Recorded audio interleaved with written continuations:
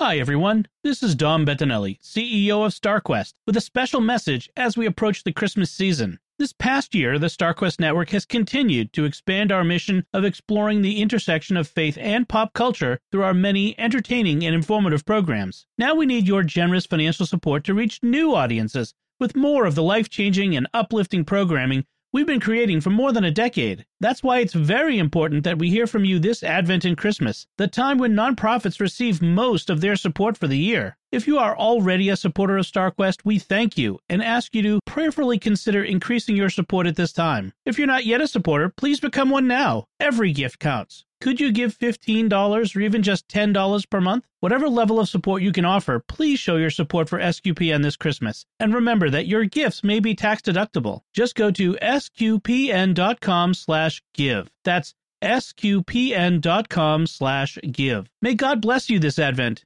and may you have a blessed Christmas season. I'm Kim Commando, America's Digital Goddess, and you're listening to the Secrets of Technology podcast. Enjoy. You're listening to The Secrets of Technology.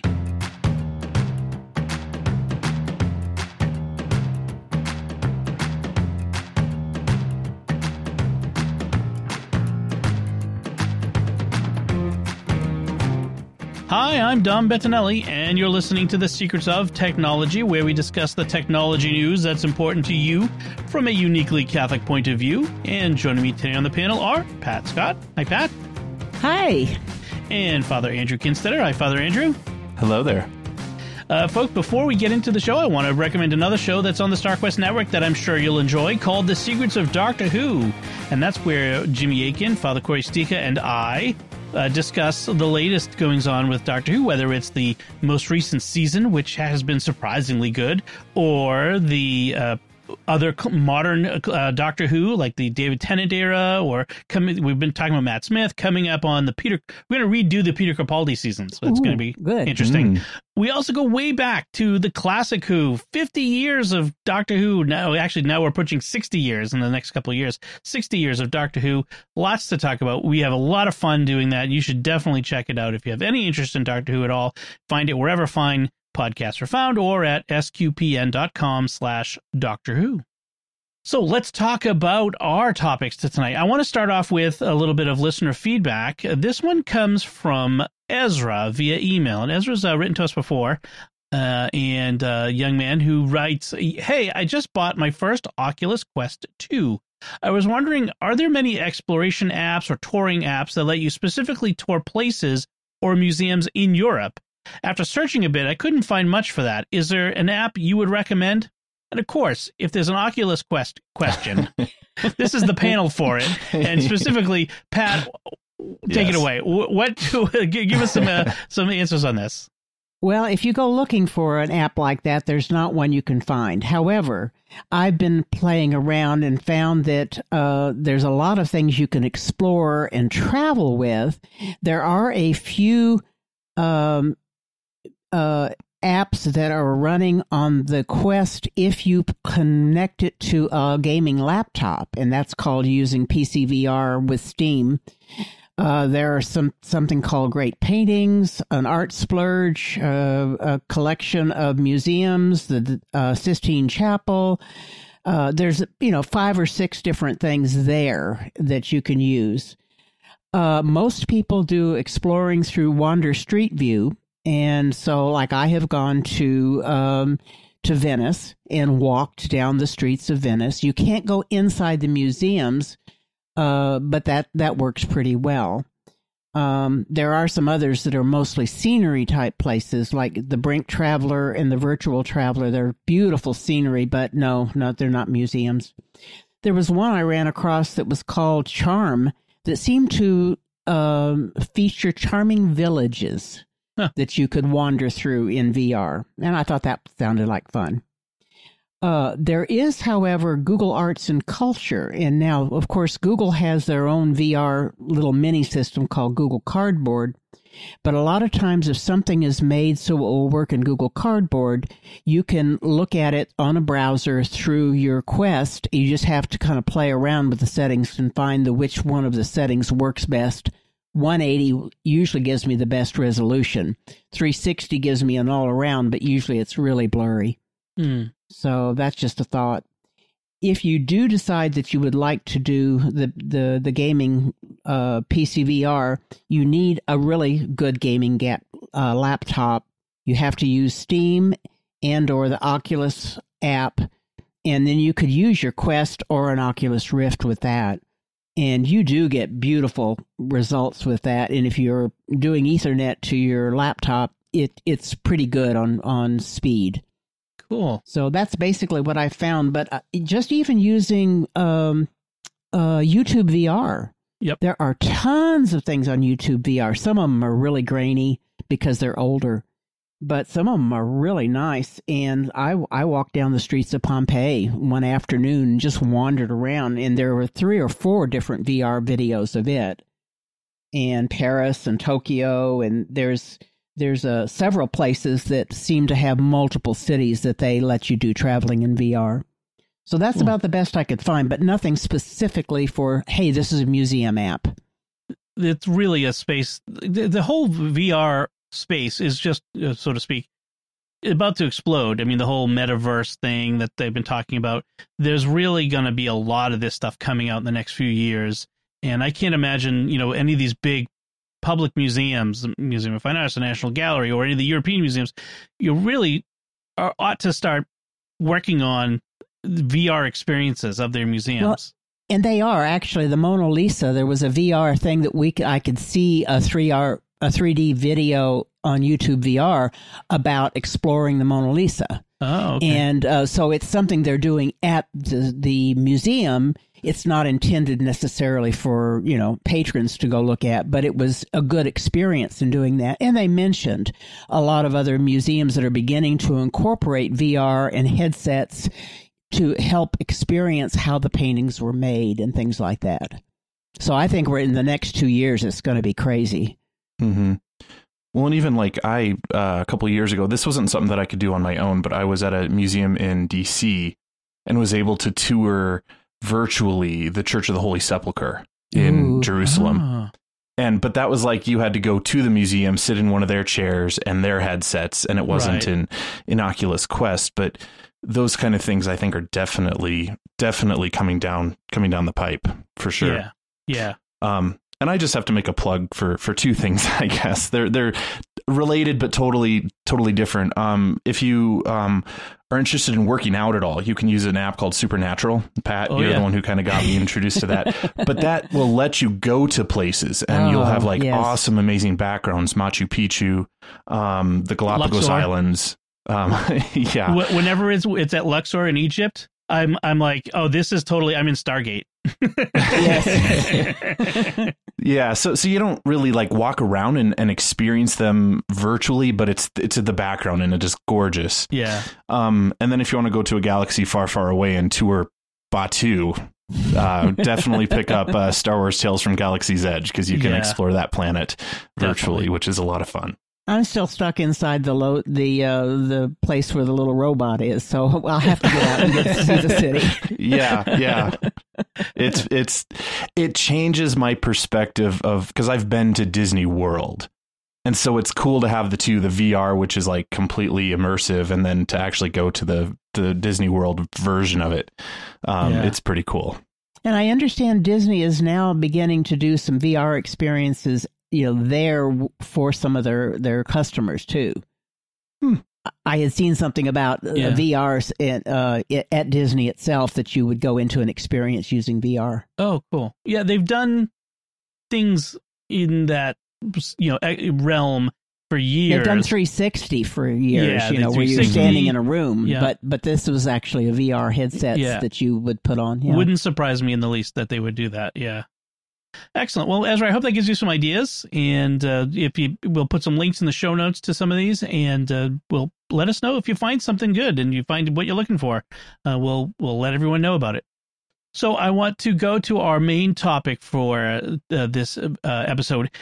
As you remember, last time I was here with Father Corey and Joanne, and we started talking about Christmas gift ideas, and that's what we're doing this year. We're doing several weeks of Christmas gift guides. This year we're doing it a little differently, where we're going over several weeks worth, and we're also going to be giving you ideas, tech gift ideas from the inexpensive, say under $100, the medium price, $100 to $400 or so, and the expensive, anything over $400. Those are arbitrary numbers I just picked out of the air. I mean, it could be anything, but that's what I picked. And this is different from our picks of the week. I don't think I said this explicitly last time. It's different from our picks of the week. Picks of the week are usually things we've used, we've tried, and we're recommending. With this, these are sometimes things that we haven't tried yet, but look really cool, and we would like for ourselves even, and that somebody that may want one of these, some techie that you in your life. So, or you may want to let somebody in your life know that this is something you wouldn't mind getting for Christmas, that sort of thing. So, that's kind of the difference between this and our picks of the week. So let's get started talking about it. And I want to let Pat, why don't you go first with your first pick? We're going to start at the inexpensive under $100 picks. Well, several years ago, I got tiles for a lot of my family. And so I got to thinking about it, and to update that idea, the Apple AirTag, you can get one Apple AirTag and a holder. And that falls into that inexpensive realm. Mm-hmm. And you don't have to get the Apple leather holder. You can get a holder for $9. And so basically the AirTags are $30 each, unless you find some bargain that I didn't. They have a 4-pack, but I couldn't find it anywhere that looked like they were sold out a lot of places. Mm. But at any rate, and then the holder I found was $8.99 that would fit on your key ring and hold the little AirTag. So that was my idea, is let somebody have something that would be very useful in keeping track of something like their keys or their laptop, or in my case, the Quest. Yes. Yeah, I've got several of them. I've got them attached to things my kids own. I would like to get even more of them because we're constantly doing the old, I don't know where I put my Kindle or my bag or my whatever. It's perfect, especially if you get someone in your life who is misplacing things a lot. Excellent. How about you, Father Andrew? What's your first pick for Christmas gift guide? So I feel like I'm like a running advertisement here on all my picks this week. But first of all, who doesn't like music? Yep. So I remember as a kid, my cousin had it was a radio that she could put in her shower. And it was the coolest thing ever. Every time we went to my aunt and uncle's, I just loved this thing because at home I just had to listen to the waterfall and no music whatsoever. So upgrade that into the 2020s, and we have waterproof portable Bluetooth speakers. This one that I'm recommending is the JBL Clip 3. It actually is one that I own, so I can personally vouch for this one, and it is in my shower, and it's fun because I can have my music playing from my phone, and and it's super small. It'll fit in the palm of your hand. But it's also something that you can take to the pool. You could take to the beach. It's got a kind of a neat little kind of carabiner clip that you can clip it to your backpack and take it with you on the go. And so for all your summer waterproof kind of activities, it's perfect for that. Or if you're like me and you like to listen to some music in the shower, it works for that as well. So that is my, and it's $50. So, definitely in the definitely in inexpensive realm as we're talking. Right. And I know relatively these things are relatively inexpensive. Right. People's budgets are different, but yes, that's where we're going. We're talking under $100 for a pretty decent gift, and that is a good idea. That's the sort of thing a lot of different people, college students could use something like even that. Even teens, teens would love that. Yep. Yeah. Excellent. And I don't know if we mentioned the AirTag is $29.99, and the holder, the Apple one, is $9. And you can find AirTag holders all over Amazon. Mm-hmm. I would be careful though, because I had a few that were not good and either broke or the clip broke. So with with AirTag holders that you get off of Amazon, you're going to want to be a little look more at the reviews, etc. Yeah. That's So my pick for this range, for the inexpensive range, is the Anker Magnetic Wireless Charger MagSafe.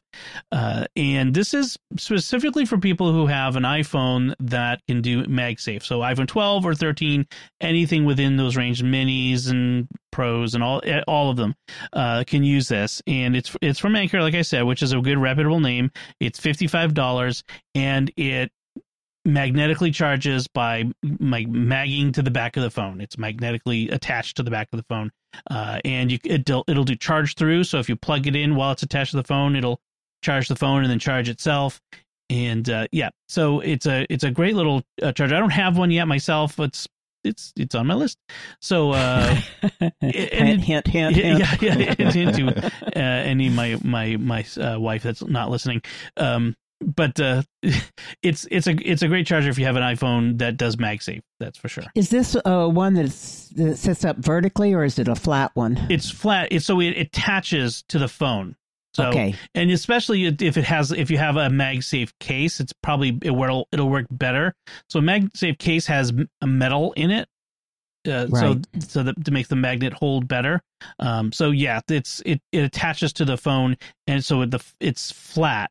It'll create a bump on the back of the phone. The phone won't lie flat with it, but it attaches and stays pretty secure. Well, I had an older Anker model that was the stand-up one that was a magnetic charge too, and that's why I asked, because that was really handy because I could prop it up in front of the computer or whatever, and right. and yes, so they have those Anker too. makes great products. They really do. They do. Excellent. So that's our under $100 range. So let's quickly move on to our median range, and these are gifts that would retail between $100 and $399. So, Pat, why don't you take it away with that one? Well, this one I don't have, but I had a client that, they asked me to set up all sorts of things, including coffee makers and I swear anything that has a chip in it, they ask me if I can set it up. So one day a lady told me, could you set up my Roku TV? And I'm thinking the little Roku box, and I've set up a fair number of those. So I said, sure.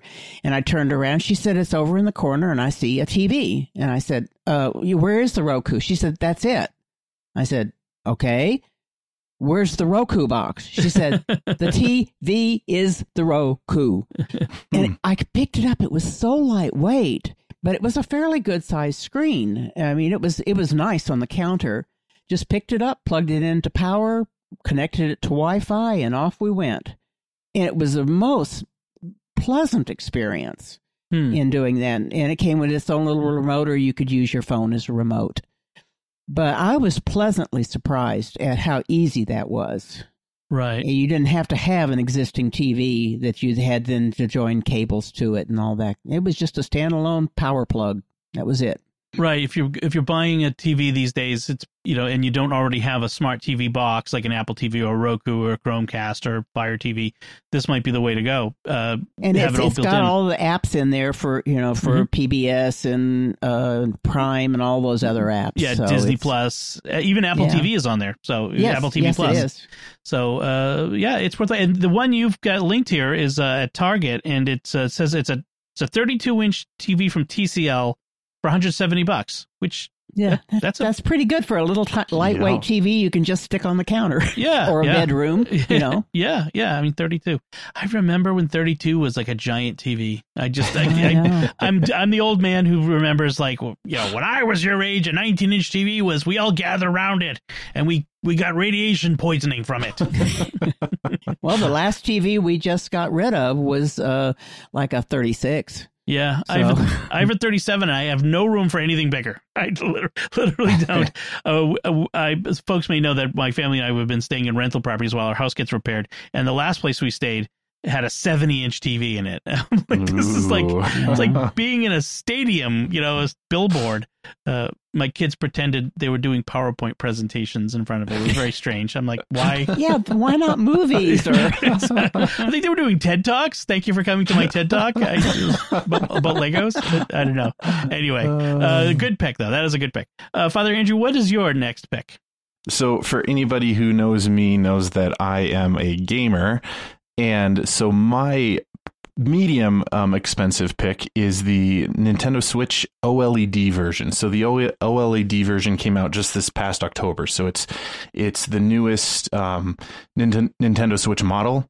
So it can play, all of the Nintendo Switch games. It's got a 7-inch screen if you played in handheld mode. It's got 64 gigabytes of internal memory. It's got enhanced audio from the in handheld mode from the first version. It's got a adjustable stand, so you can play it kind of on your tabletop if you like. I prefer it to play it plugged into the dock and in the TV mode, because then you've got the big screen. But if you're on the go, or if you're, traveling, you can take it in handheld mode and go. But what's awesome about it is, of course, it does play all the current Nintendo Switch games, but they have also released fairly recently they have an online game subscription service that you can pay for that, but it'll give you access to a bunch of original Nintendo games, a bunch of Super Nintendo games, and they just started Nintendo 64, a number of Nintendo 64 games, and so they're hopefully going to be adding to that catalog, because right now it's pretty slim pickings. But some of your Legend of Zelda is on there, Mario Kart, Super Mario 64, so real hitting the nostalgia itch for all of us, especially if we grew up on those games. So this particular model is $350, and it's, I don't have the OLED version. I have the original version, but the Nintendo Switch is definitely an awesome Christmas present for Nintendo fans. Okay, nice. Well, my pick is for the geekier set. I think you have to be a little bit geeky to want this. And this is the Elgato Stream Deck, and this has been a pick of the week for me. They've updated it. This is the Mark II, the newer version, and it's $190. And it's the 15 key version. There's also a smaller version and a larger version. What's nice about this Stream Deck is it's a programmable control panel for your computer. It's USB connected, and it's got software that you install on the computer, and then you can do all kinds of things. And it comes pre-installed with things like to control Zoom or any of the live streaming Skype or stuff like this, so you can mute and record and all those things at the touch of a button. The programmable buttons are little OLED screens themselves, so they change as the state changes. So you switch from one app to the other. The buttons change. They can show data. Like they can show like 2 or 3. Depending on how they're programmed. I have it set up on mine where I have it connected to software called Keyboard Maestro, where I can hit a button and it will take a series of steps, automations on my computer, and do a whole bunch of stuff. So I have it set up with like a program I use called Drafts, where when I have a new episode of a show that I'm preparing for, I press one button, I enter in the episode title, the date we're going to record, the date we're going to, it'll release, and then it sets up a OmniFocus project that sets up folders, on the hard drive for where the files are going to go, all that sort of stuff. And all that is programmed automation in Keyboard Maestro, but I can do it all at just the press of a button, and I can do it for each of our shows. So like Secrets of Tech has its own little artwork on the button and that sort of thing. So it's a lot of fun. There's a lot of people out there who've written about it on their blogs and various places in Reddit, where you can get ideas about how to use it and set it up. And if you want to get a slightly unusual for someone who likes to go a little beyond the usual with their productivity enhancing, they're hacking their productivity, this might be something that they might enjoy. So that's one thing that's going to be my recommendation at this particular level. All right. Okay, cool. Intrigues me for sure. Yes. Anything to be more productive. Yes. It's so cool. I'm almost tempted to want the bigger version, which is a little more expensive. I think it's in the $250 range, I think it is, but it comes with like 30 buttons or something like that. And it's like having, the control panel for the Enterprise in front of me, punch and chewy, Right. Hyperspace.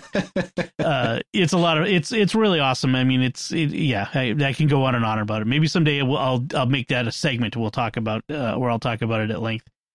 All right, so let's go to our top of the line picks. Anything over $400 that we would recommend as a gift, or probably in many cases want for ourselves. Pat, why don't you go first? Well, this will be a surprise to everyone. That my pick, I actually had to bump up a little bit to get it over to that higher than 400, is a Quest 2. The Quest 2 comes with 128 gig for $299, but I went to go ahead and choose the one with 256 gigabytes of storage for $399. So to get it over 400, I added the head strap that I like best, which is a halo type strap that keeps the pressure from being too hard on your head. And it comes with a battery pack and then a case for it. So you add 360, 40, that's just right at 500, I guess there. So any rate, that's my thing. And I have a lot of people that I see on the Facebook groups that's what they're getting for Christmas, or that's what they're giving for Christmas. So this, if you're going to get one, you should look pretty quickly. Yeah. But there are places. I ordered one for my daughter who did not have a Quest. I ordered it on Friday night and it showed up at my door on Saturday. This is highly unusual because last year when I ordered one, it was 3 weeks to 4 weeks before it got there. So sooner the better. Yes. I like this Halo strap that the Bobo VR M2 with the battery pack. It's a little different from the one you and I had talked about for. Right. I don't have this one, but the battery pack adds a lot of usefulness to it. Well, not only does it add battery life to the headset, it counterbalances. That's one of the problems with these Halos is it's all front heavy because the goggles are hanging off the front. Usually it's the strap wrapped around your head that holds it there, but the Halo kind of sits on top and the glasses are the goggles are hanging in front, and so you need some counterbalance weight in the back. So a lot of people have Velcroed battery packs onto it, like That's I what did. I've done. But having this built in as a counterweight is a great idea. So it's good for those people who aren't very do-it-yourself type people. It's already there. They don't have to worry about it, and it extends the time that they can use it as well as relieves the pressure and the weight. I may put this $60 head Halo on my list as well. So you can be a saint with a Halo. My ulterior motive, yes, that's right. That's the only way I'm going to probably get a Halo. My ulterior motive for this series of episodes is becoming clear. This is to help me build my Christmas list. All right, Father Andrew, you're up. What's your pick? Okay, so this is definitely my favorite out of all of my Christmas picks for this episode. My pick for the expensive one is a Legends Ultimate full-size arcade cabinet. So definitely, hitting that, nostalgic kind of itch that we have. But I mean, to play on an arcade machine, an arcade cabinet, there's just something fun about that. I mean, they're still around. Thankfully, there's a few arcade places around, but it's not like it used to be. And I'm sure, Dom, you probably knew it when it was more thing, even before I was really into it.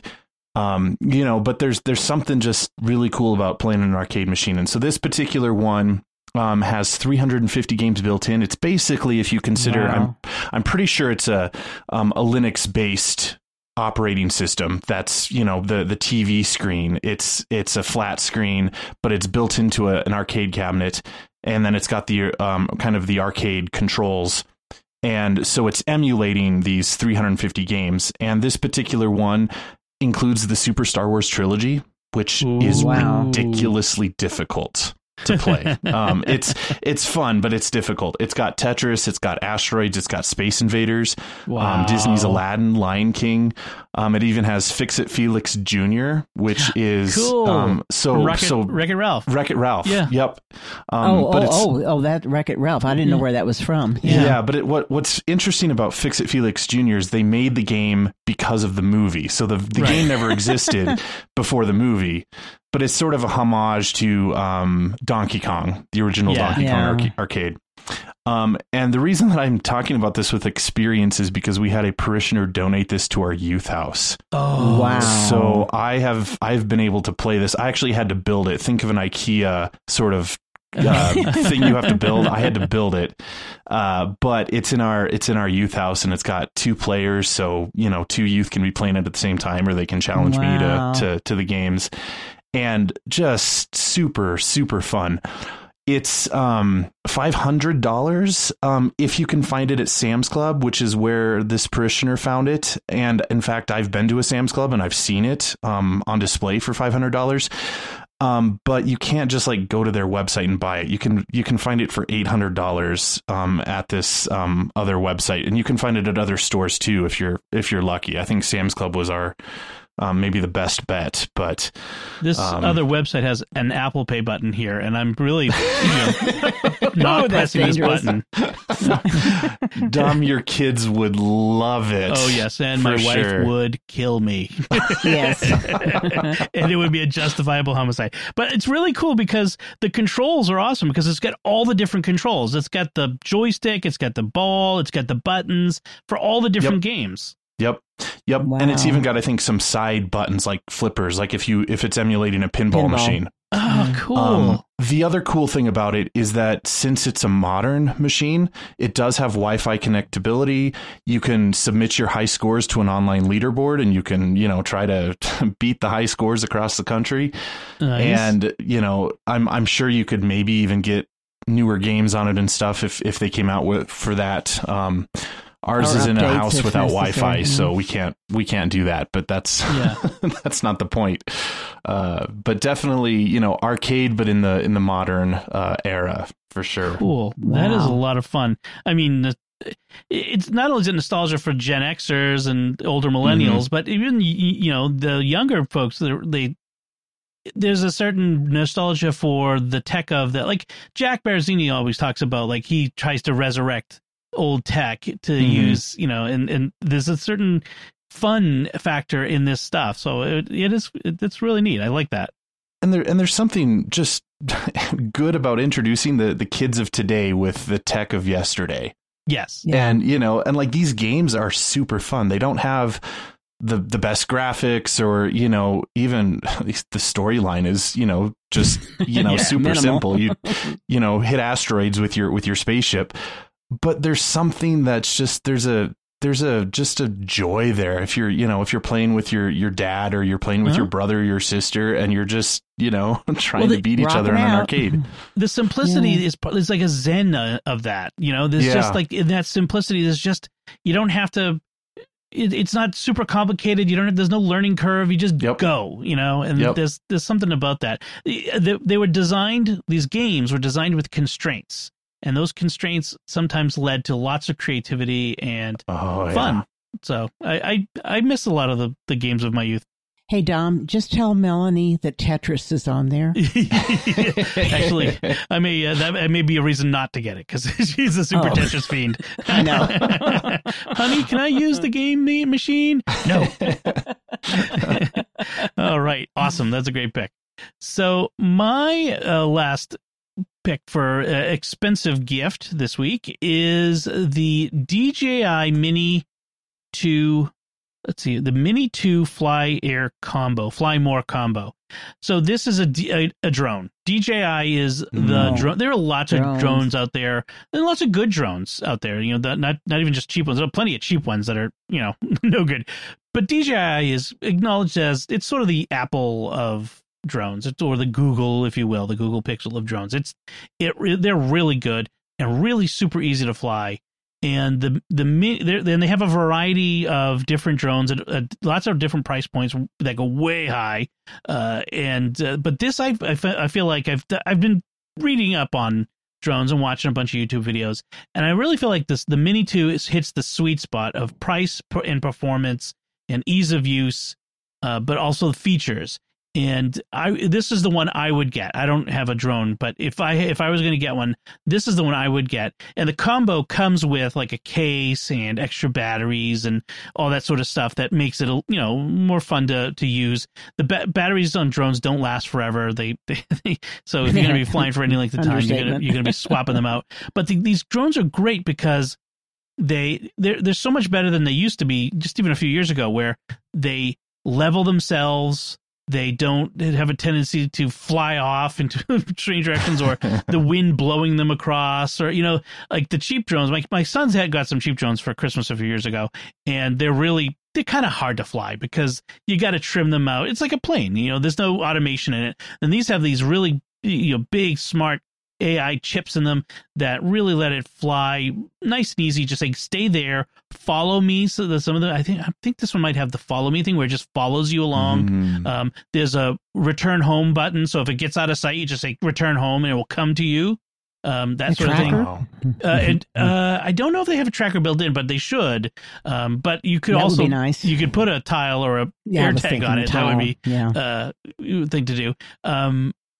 So it's a lot. They're a lot of fun, and this one there's a new FAA rule where if they're above a certain weight, you have to get a certificate. And this is there's a certain term for it. I don't remember. I'm not an expert on this, but this comes in just at that weight limit. So you don't need to get an FAA certificate, a Part B certificate, or something along those lines. But it's a true amateur consumer fun product. So that's cool. And I've seen my brother has one, and it's really fun at parties, like at like my pool parties, like a family pool party, and he's flying overhead. And travel, that's another thing. Just traveling and being able to get it up to see some of the sights would be really pretty. I tell people, in 100 years, people will recognize video shot from this period, like movies and TV shows and documentaries, because they'll all have these overhead drone shots.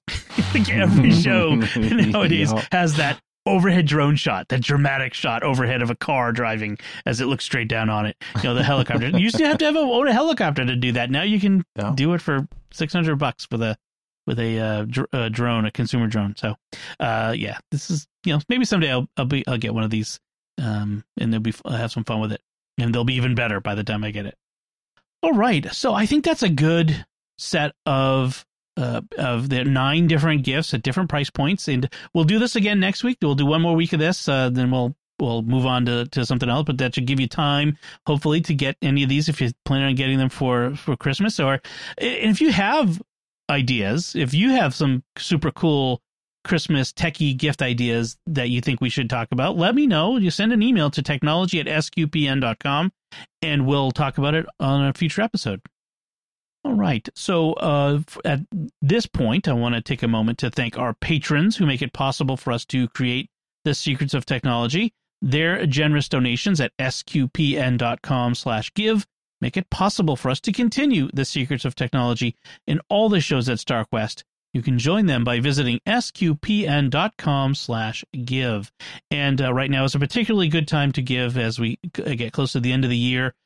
This is when, as you've heard the message at the beginning of the show that I put there. This is our Advent giving campaign time, and we particularly rely on your generosity at this time of year to support our nonprofit ministry of exploring the intersection of faith and pop culture, and in this case, faith and technology. So thank you very much. Visit sqpn.com/give. So let's talk about some headlines. Now, we didn't have a show last week. Actually, it was 2 weeks ago that we had that other show. It was Thanksgiving week, and Apple dropped some news in the interim between the last show and this one, and it was some really interesting news. Apple has started this new phone repair program where they will sell parts and tools and give you instructions on how to repair your Apple products at home. You don't have to bring them into a store. You don't have to go to a third-party repair shop. You can do it yourself. You can do some micro soldering and probably not. But this is a very interesting move on Apple's part to do this. And I have a feeling that I know what it's about. But what do you all think of this before I talk about what are my thoughts on it? My first thought was European Union and their requirements of making people have things that are cross-platform, repairable, all that's probably behind some of it. Mm-hmm. Get ahead of that curve before they get sued. Right. That and the whole right to repair movement, which has been pushing for laws in various states to allow third parties to do repairs. And that's been the big thing is these third-party shops, independent, repair shops that replace screens and stuff, Apple has been making it harder and harder to do these repairs because they've tied like the fingerprint sensor, the Touch ID sensor, or the Face ID sensor to the screen, so that when you replace the screen, the display, you have to totally disconnects the safe harbor element in it, and it causes all kinds of problems. So only Apple could do it. And this isn't just bad for the third-party repair shops. It's bad for the user because not everyone wants to go to an Apple store. Not everybody is near an Apple store. They just want to go to the local guy. There's no problem with that. So now the thing about this that I think is interesting, I don't think this is about letting, you and me, primarily about letting, people like us get stuff at home and laying it out on my desk at home and fixing my broken screen. This is probably more about Apple allowing third-party repair businesses to get a hold of this stuff without having to officially baptize that as an official channel of repair. What do you think? Do you think I'm off base on that? No, because I think I saw in the article where it was specifically for individuals and small repair places. I mean, I saw the wording on that. Maybe it's somebody's conjecture and I misread it, but I think it was very definitely saying that's not a problem anymore. Right. And I think your average user isn't going to have the confidence level to even want to attempt to repair their phone like this. They would rather take it to a third party, probably rather than Apple, even, because that would be cheaper. And that's kind of, helpful. I mean, I think for someone like, or for people like us, okay, I better be careful how I say this. That was how I learned growing up, was like taking apart the computer and like, in fact, I remember at one point, I forget what we had, whether it was a Windows 98 or Windows XP, and I really wanted to play Knights of the Old Republic on this computer, but it needed an updated video card. And I remember going out and buying what I thought was the right video card and put it in, figured out how to get it to work. And of course, it ran the game, but it was like super jerky and it didn't really run the game. But there was a whole learning experience there that I really appreciated, being able to take it apart, see how things work, but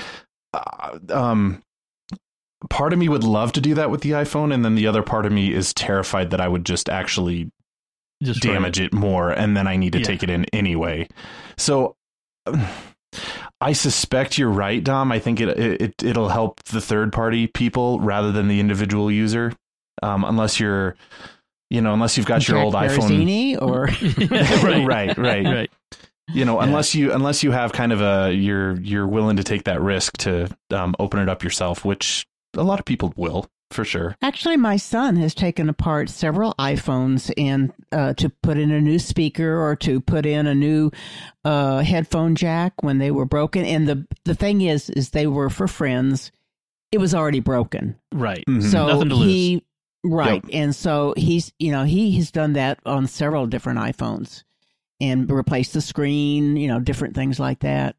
So, I think there is a large group of people out there, but I also see it benefiting the people who are out in rural areas that don't have access to stores. Yep. They can get these parts and do them, and they'll have somebody in their area that's more techie than the average, probably. But I think that's a great opportunity there for the people who are far away from an urban setting. Right. Yeah. I'm fairly comfortable doing computer repair stuff. Like, I've gone to iFixit.com and downloaded their repair guides. I've fixed MacBooks and various other things like that. And those have been. I remember the first time I replaced the display on a PowerBook, years ago, about 10 years ago now, that I crunched. Actually, more than 10 years now, because it was when I was buying this house, so like 13 years ago. And it was scary and one of the hardest things I've done, but I did it, and I felt fairly accomplished. With a phone, that phone would have to be pretty badly damaged, and like you said, have nothing to lose for me to want to do it. In fact, I've got a few of those damaged phones laying around here from the kids that may be worthwhile. I had a son who dunked a phone in the ocean a couple weeks ago. The only thing there would be to say, do you spend more on parts, and then it still may not work. Right. That's the bit there. That's the thing is it's the what is the cost? I mean, it's Apple, so it may be not worthwhile. Or Apple has these repair manuals that you can look at, and so I look at the repair manual and buy the parts from, say, iFixit for less. That might be the way to go with that too. So. I mean, kudos on Apple. I mean, this is, even if a big step. Even if I never do this is nice that they're, and even if they're doing it because they're worried about regulatory things and antitrust stuff, fine, whatever. But hey, they're doing it, and I'm pleased to see that. And it's not just iPhones. I think it's Macs as well. That's going to be that's doing what Macs. I understood. Yeah. Yeah. So pretty cool. All right. Now we have some kind of silly articles. This one, I'm not sure. This one didn't really open up. Let me see if I can pull this up here really quick.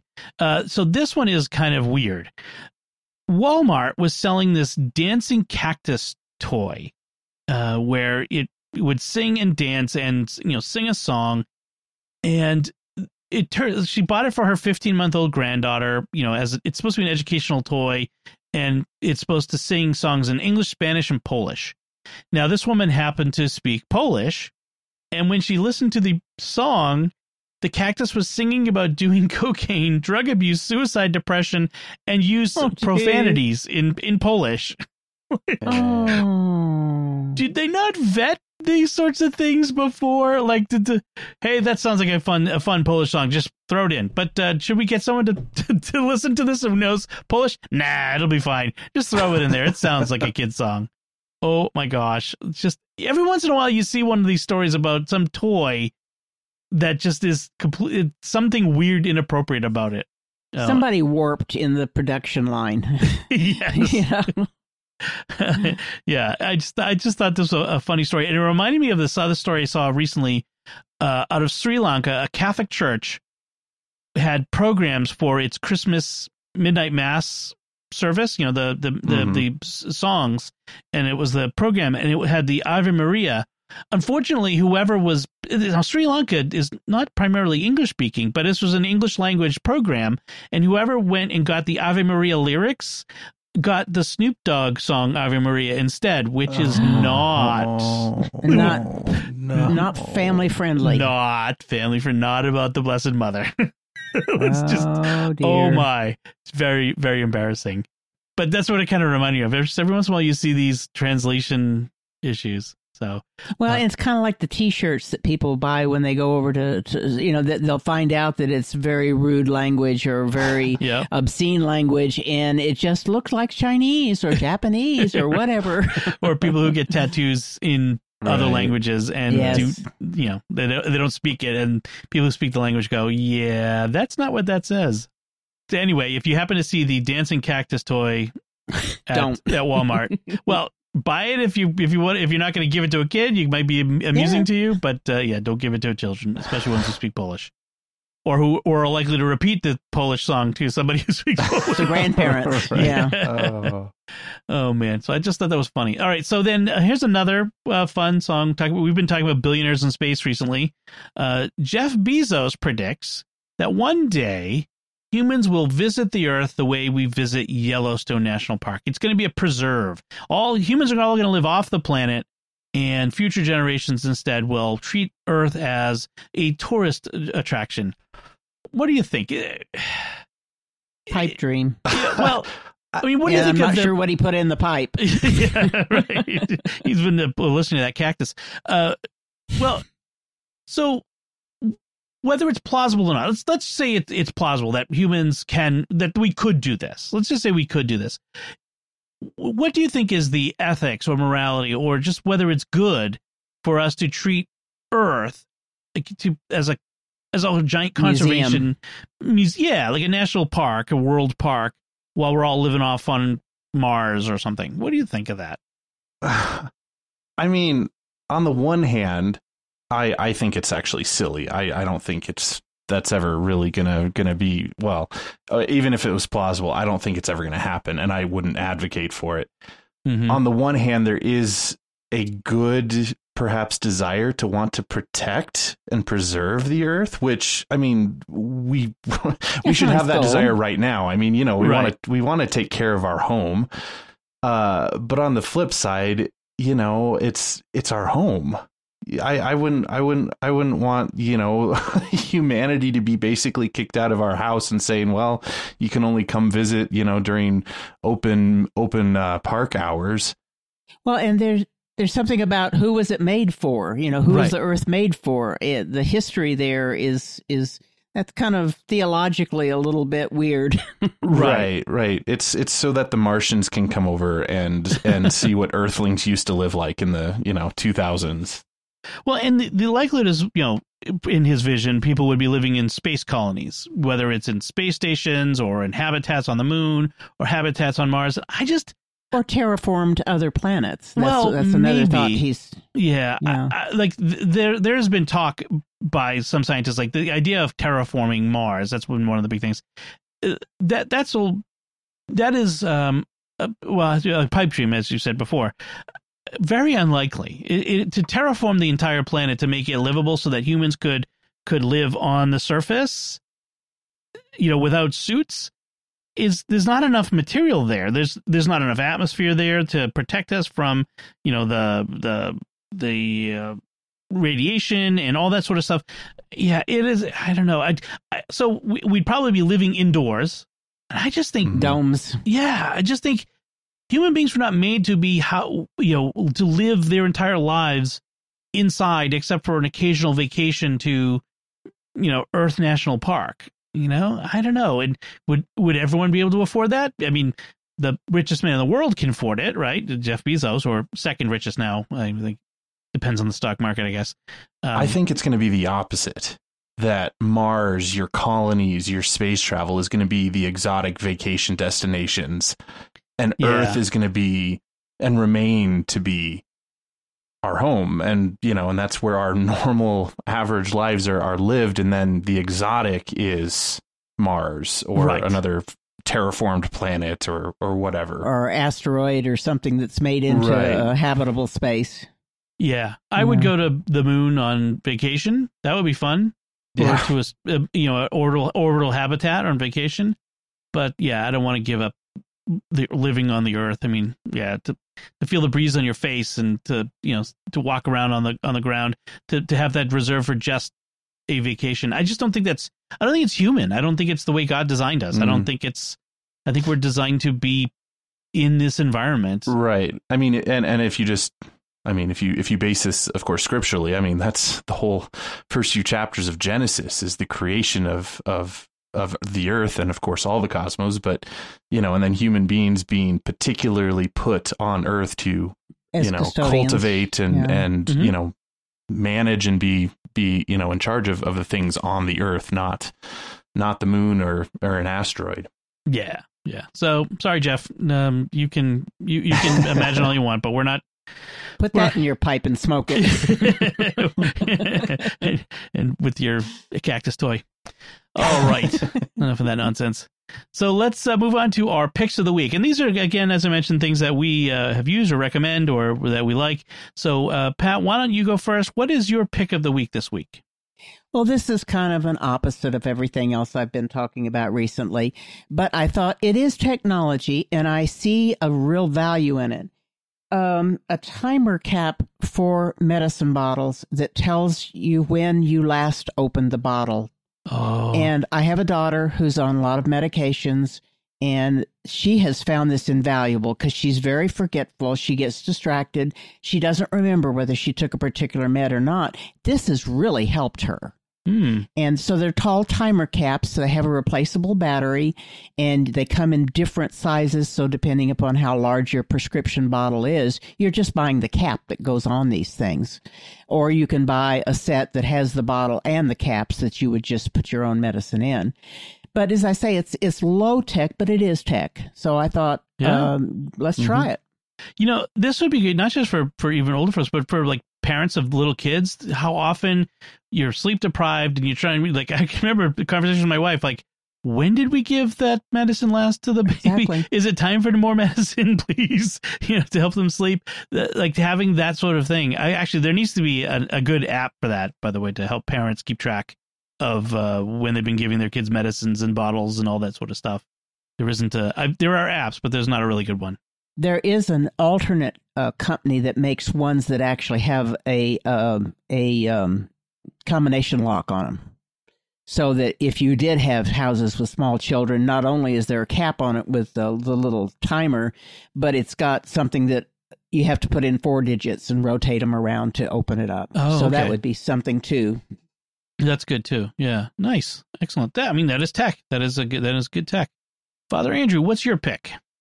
So my pick, I'm sure everyone in this day and age has run into this problem that there just isn't enough characters in your social media profile to put multiple links to places. Yeah. So there is a solution for that. There is a free online service called Linktree.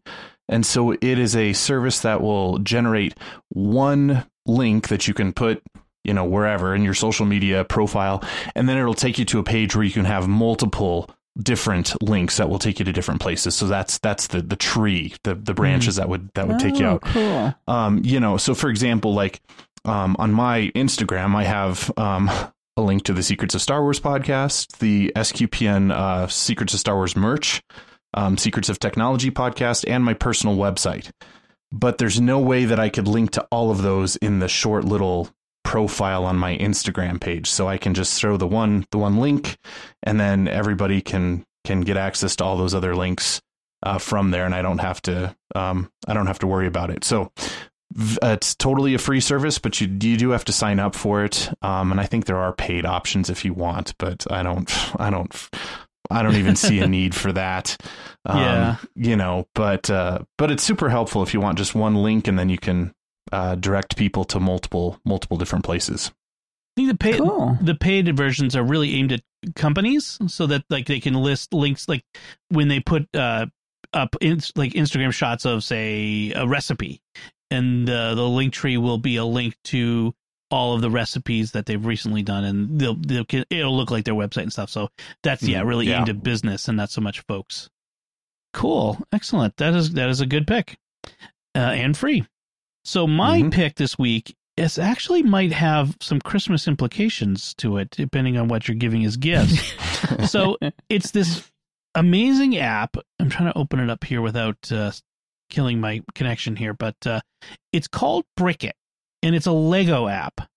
It's not from the Lego company, but it's an app that you use with Lego. And here's the thing. If you know anybody who's got Lego, they've got a bin full of pieces, just random pieces.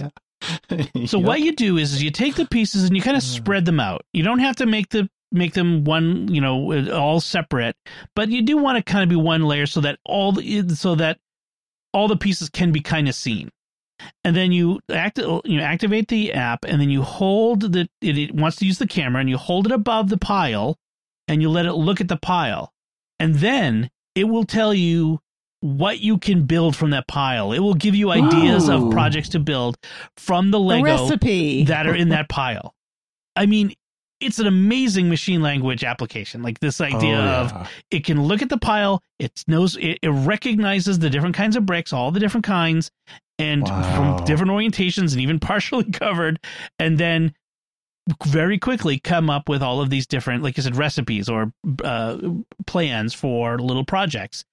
And to boot, it has all of the different official Lego plans in there, so that if you know that you bought the Kylo Ren shuttle Lego set, say, and years ago, and you built it, and then it all got smashed up and thrown into a bin. Tell me how I know how this happens. And you're a distraught 10-year-old who wants his Lego's Kylo Ren shuttle again, and how can I possibly? Well, this, you could say, I want you to find all the pieces for this from this pile, and it will help you recover that, and then help you rebuild that from the pile. So all the plans are in the app, so you can. It's a fascinating, amazing app. Right now it's iOS only, but they do say they have an Android version it said coming this fall, so anytime now. It is an amazing app, and it's free. So I think it's free. I'm pretty sure it's free.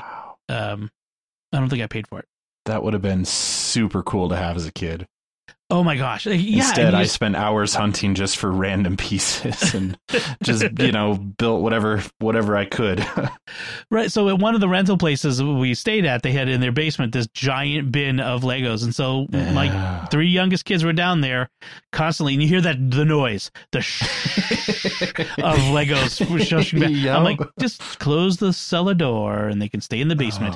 And, but they would get the phone and or the iPad and they would, hold it over it and then they would be able to build stuff from it. It's just amazing.